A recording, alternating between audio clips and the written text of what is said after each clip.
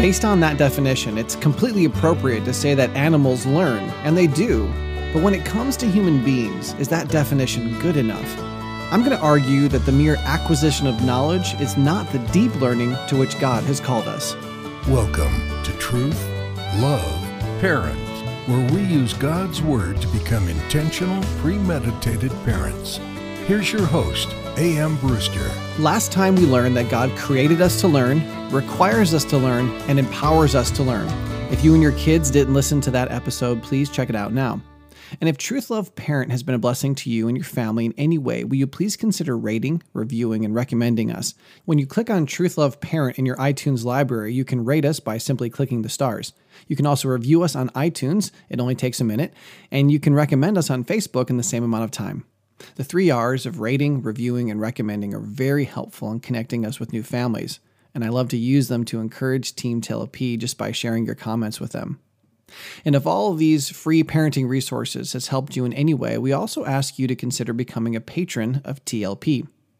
Giving Tuesday will be here soon, and people from all over the world will take that day to donate financial resources to their favorite charities, organizations, and ministries. Will you please just prayerfully consider what the Lord might have you do to donate to Victory Academy for Boys or Truth, Love, Parent? We are a listener-supported podcast, and any part you can play will help us to continue creating Bible-centered resources for families. You guys are awesome. I love you dearly, and I thoroughly enjoy ministering to you and your kids. In fact, last week I had the opportunity to hang out with some moms from MOPS. MOPS is an organization for moms, and specifically it stands for Mothers of Preschoolers. I talked about God's 5 roles for parents and how they specifically relate to raising boys, because, that's kind of what I do. For those of you who don't know it, I am the quote-unquote house dad at Victory Academy for Boys, where every year I become a surrogate father for up to 8 at-risk teen boys. It's awesome, and I greatly appreciate your prayers as I direct that ministry and serve those families. Anyway, the MOPS and I talked about a parent's 5 jobs, and you can hear the podcast version of that talk by checking out episodes 184 through 187. And lastly, if you'd be interested in having me speak to your group, you can go to truthloveparent.com and click on the speakers tab, or send an email to teamtlp@truthloveparent.com. I love speaking at churches and camps, schools, small groups, businesses, teacher in-services, parenting conferences, couples retreats, family camps, and the like. I also really enjoy doing TLP meetups with our listeners. We just had our first in Dallas, and it was so great.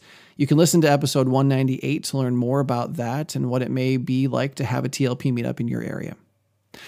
Okay, so that was a longer intro. Make sure the kids are ready, and let's transition now to the circle of learning. Now, none of this is original information. However, I have packaged it in a unique way. I call it the circle of learning, which refers to all the steps involved in learning the way God created, requires, and empowers us to learn. But remember, none of these things can be forced on you. You must choose to be an active participant in the process if you ever hope to truly learn anything.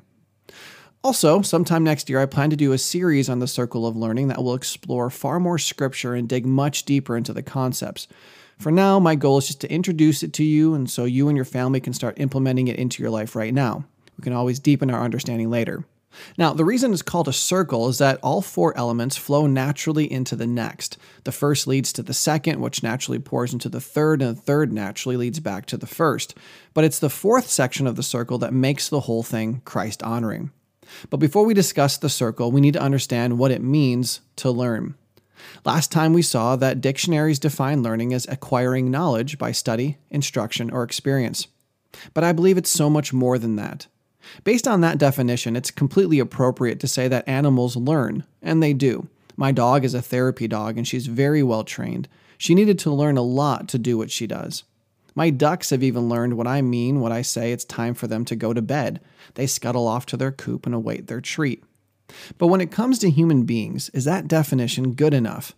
I'm going to argue that the mere acquisition of knowledge is not the deep learning to which God has called us. So here's my definition of learning. Learning is the process of gathering information, figuring it out, and putting it to use for God's glory. And that definition includes all 4 parts of the circle of learning. Now, if you haven't downloaded today's free episode notes from Taking Back the Family, which is the TLP blog, you're going to have to use your imagination a little bit to picture this circle in your mind. Okay, so start by picturing a circle that's been divided into 3 equal parts. Each of those thirds is necessary to having a complete circle. In the same way, each of the elements we're about to discuss are necessary to learning the way God commands us to learn. Now, I know that some of you are very attentive and very bright, and you're wondering why I've divided the circle into only 3 parts instead of 4. I did just say there were 4 parts to the circle, and you'd be right for wondering that. But let's deal with the first 3 parts before introducing the 4th. Here's the first third of the circle. As we've already seen, learning requires knowledge. The word knowledge shows up all over Scripture. My friends, in many ways, Sir Francis Bacon was right when he said, ipsa scientia potestas est, which means knowledge itself is power. This is from where we get our modern-day version, knowledge is power. Proverbs 11:9 tells us that the righteous are delivered by knowledge. Proverbs 20:15 tells us that the lips of knowledge are a precious jewel. And Proverbs 3:20 tells us that by God's knowledge, the deeps broke open and the clouds dropped down the dew. But what is knowledge? Knowledge is defined as acquaintance with facts, truths, or principles as from study or investigation, and that matches up well with the dictionary definition of learning. I'm going to really oversimplify this, but I think of your brain as a box. Knowledge is the stuff in the box that can be retrieved. It's the information in the brain that we have the ability to access at any time. I would argue that if you can't remember something, it's because you knew it but forgot it. It was once in the box, but now it's either out of the box or it's so buried that you can't find it. I'm going to posit that to truly know something requires that I do not forget the information. Do I really know what I ate 2 months ago today? I might be able to figure it out. That would be akin to digging around the box to locate it. But I may find that no matter how much I dig, I'll never retrieve the information. Now, what's really interesting is that if I dig and have no memory of my culinary undertakings from 2 months previous, if someone were to tell me what I ate, I would probably remember it. That's the amazingness of the brain. People say we actually remember 100% of everything we perceive. The question is just how to access it. But for the purpose of today's study, to know something is to possess it in a way that it can be retrieved when necessary. Why? Well, because I've asked many a student to answer a question and received this response. I know the answer, I just can't remember it right now. Then I would say, then you don't really know the answer. It's no good to you if you can't find it. This level of learning is most often associated with memorization, and it's a very important part of the learning process. But in our traditional educational models, I believe it's become the most important element, especially in America. Now, if you've been listening to the show for any length of time, you know that I'm not a huge fan of the American educational system for many reasons, but this is one of them.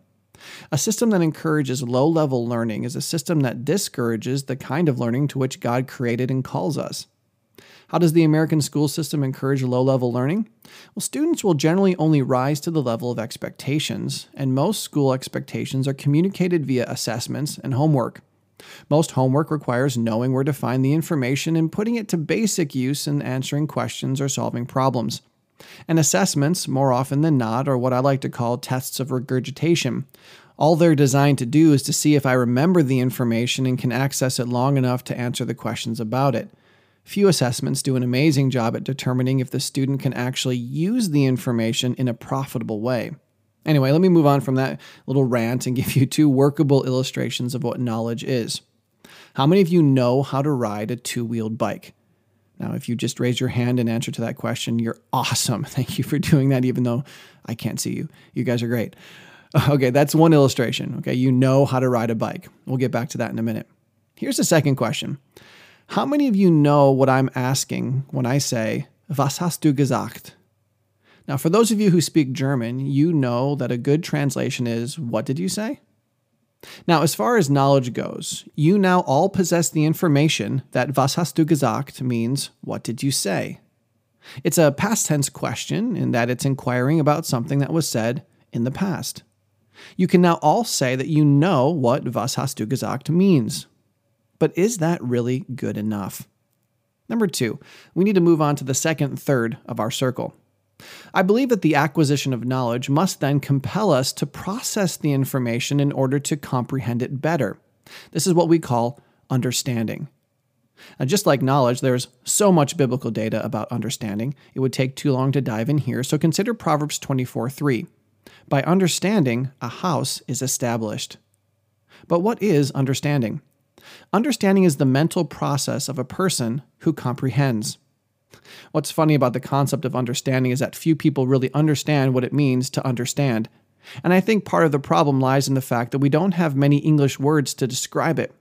Some of the best are comprehend, a word which we understand about as well as we understand, get the hang of, make sense of, get the idea, get the picture, and so on. They all have the idea of getting something. Here's how I like to explain it. Understanding comes from having figured something out. Picture this in your mind. A story was once told of a man who built a house in the desert, and despite the shifting sands, the man's house was firm because he built it on a slab of rock. But after many years, the sands were blown away to reveal that he had actually built his house on top of an ancient pillar. When the whole thing was unearthed, the man discovered that the pillar was 30 feet tall and his house was sitting at the top. Now imagine that the man's house is simply an idea. It's a fact. It's simple information. When you have the house, you have basic knowledge. Now imagine that the pillar is a picture of understanding. To understand is to figure out everything that stands under the knowledge. Did you hear what I just did there with that word? Understanding is comprehending all the information that, quote unquote, stands under and supports the fact. The better our understanding, the more of the pillar we've unearthed. So here's the question for you. You know how to ride a bike, but do you understand how riding a bike works? Now, everyone listening to me may understand to one degree or another. To a 5-year-old, it may seem like magic. Junior hires are beginning to understand gears, equilibrium, and the importance of the inner ear. Those with advanced training might be able to verbalize the physics behind the process, but did you know that up until 2007, scientists have had a very difficult time figuring out how bicycles balance? In fact, using a sheet of incredibly complex mathematical equations, researchers have discovered that there's no one reason. There are many reasons that bikes can achieve balance. Here's an extended quote from the paper called Linearized Dynamic Equations for the Balance and Steer of a Bicycle, a benchmark and review. They say, quote, a simple explanation does not seem possible because the lean and steer are coupled by a combination of several effects, including gyroscopic precession, lateral ground reaction forces at the front wheel ground contact point trailing behind the steering axis, gravity and inertial reactions from the front assembly having center of mass off of the steer axis, and from effects associated with the moment of inertia matrix on the front assembly, unquote. I don't care how well you think you understand how to ride a bike. Those guys understand it better. Now let's get back to our example using the German language. You should be able to remember that was hast du gesagt can be translated, what did you say? Which is what some of you are still asking when I say was hast du gesagt. Anyway, though that translation might be accurate, it doesn't show the correct level of understanding. Was means what, hast means have, du means you, and gesagt means said. A more literal translation would be, what have you said? You see, what did you say is the past emphatic tense. What have you said in English and in German is the present perfect tense. The more we dig into the grammar, the better we'll be able to understand the similarities and differences in the German sentence. We'll understand better how to translate it, and we'll be building a solid foundation on which our fact can reside. Another important observation is how the word said was conjugated. Sagen is present, sagte is past, and gesagt is perfect.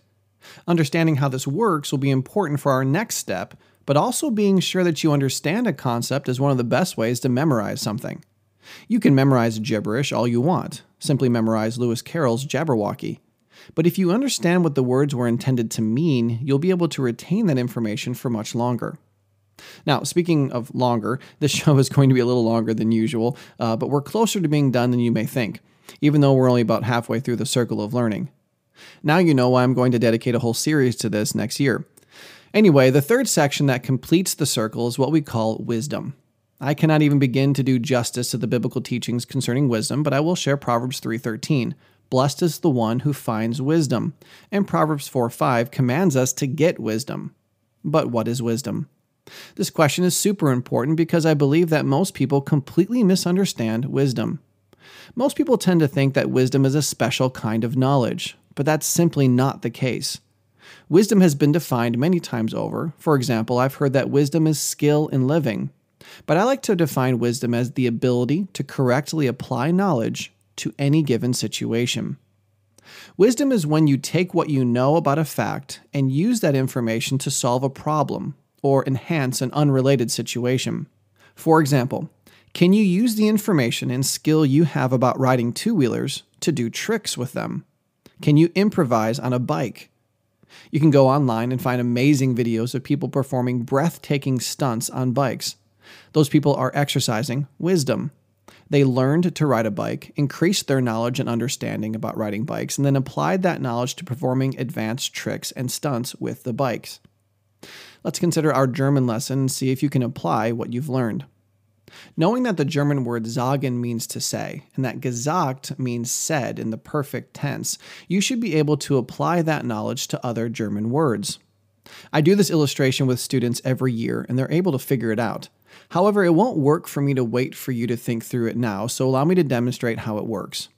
I would tell the students that schreiben means to write, and I would ask them what the present perfect tense form is. They would consider that sagen and schreiben are similar in that they both end with en. And they would notice that in order to put sagen into the present perfect tense, they would add a ge to the beginning of the word and then replace the en ending with a t. Therefore, sagen became gesagt. Then they would apply that knowledge to schreiben. They would add ge to the beginning and then replace the en ending with a t. And they would correctly deduce that the present perfect tense of schreiben is geschreibt.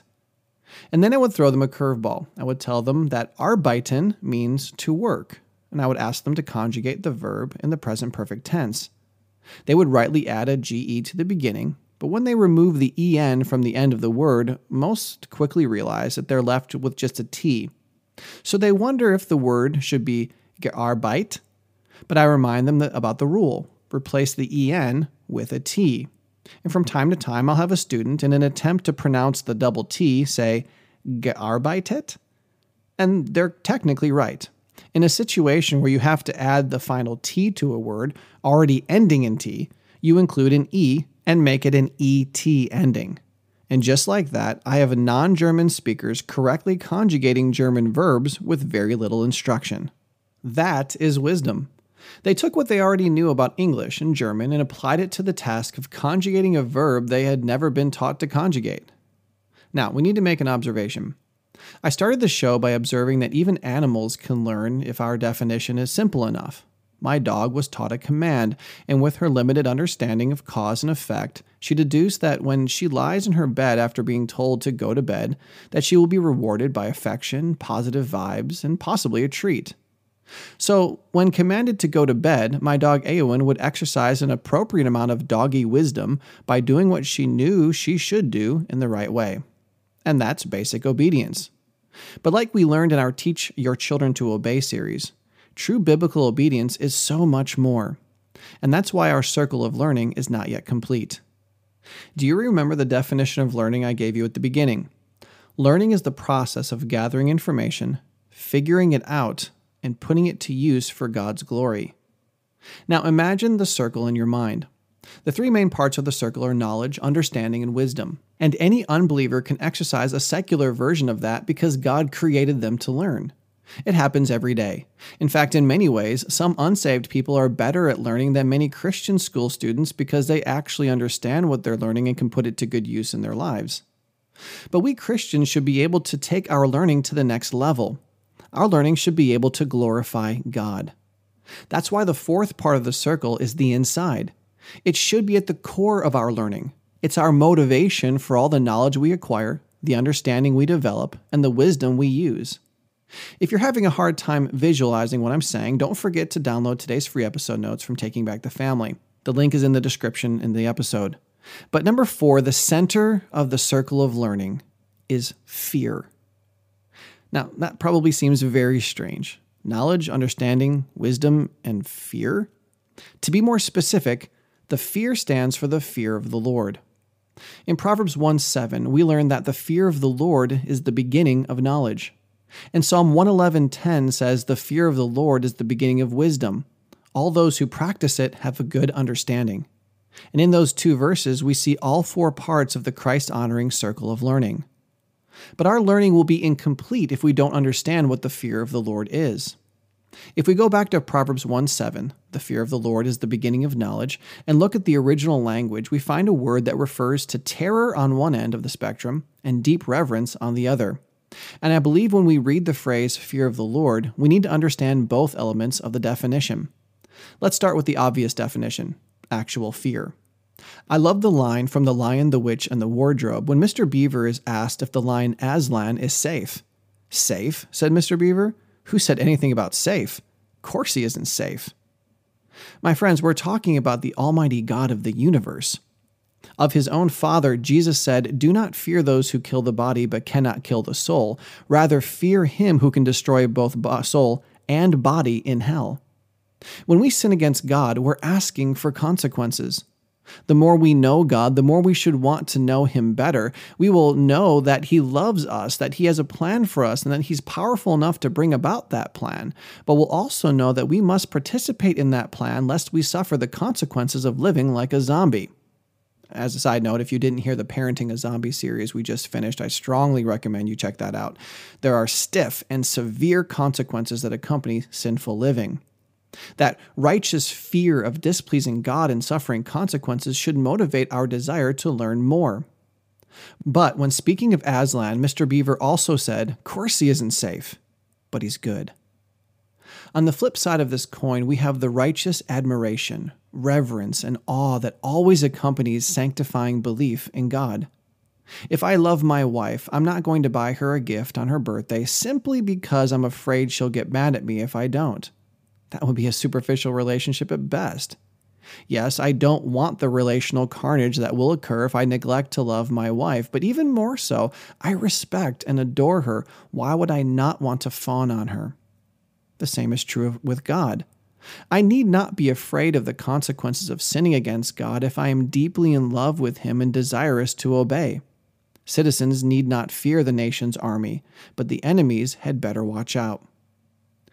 True learning that results in acquiring knowledge, understanding it, and using it to glorify God must grow out of a profound awe for who God is. It's the motivation part of obedience. We must not merely do the right things in the right ways. That would be using our God-given abilities to gain knowledge and understanding and then using it wisely. But we must also obey for the right reasons. This means that my motivation for acquiring knowledge and understanding and wisdom should be because I love God. I believe the fear of the Lord is the key to unlocking our ability to learn to our full potential. Sure, you may not get straight A's because your best work may be C work, but I'll take a C student who's getting C's to the glory of God any day over an A student who's getting B's because it's easier than doing his best to please the Lord. So, now what? Well, you've been given the knowledge you need. Do you understand it? If you have any confusion over the circle of learning, you should re-listen to the episode or ask your parents or both. And when I do the future series on the circle of learning, you'll be able to deepen your understanding even more as we look much more at what the Bible has to say about knowledge, understanding, wisdom, and the fear of the Lord. But is that good enough? Is it good enough that you could explain the circle to someone else if you're not putting it to use in your own life? You see, you really haven't learned this material if you haven't gathered the information, processed it, and started to put it to use for God's glory. And that goes for anything and everything that God has created you to learn, required you to learn, and empowered you to learn. If you enjoyed this episode, will you please share it with your friends who wouldn't benefit from learning to learn the way God created us to learn? And you're also going to want to join us for our next episode when I teach you how to graduate from school without ever studying. The final part of our Teach Your Child to Learn series is called No Studying Allowed. I know you're going to want to hear that. Thank you for your patience today. This was a longer episode than usual, but it's so important that we learn to learn in a way that glorifies the great God who created, requires, and empowers us to learn. To that end, I'll see you next time. Truth, love, parents is part of the Evermind Ministries family and is dedicated to helping you become an intentional, premeditated parent. Join us next time as we search God's Word for the truth your family needs today.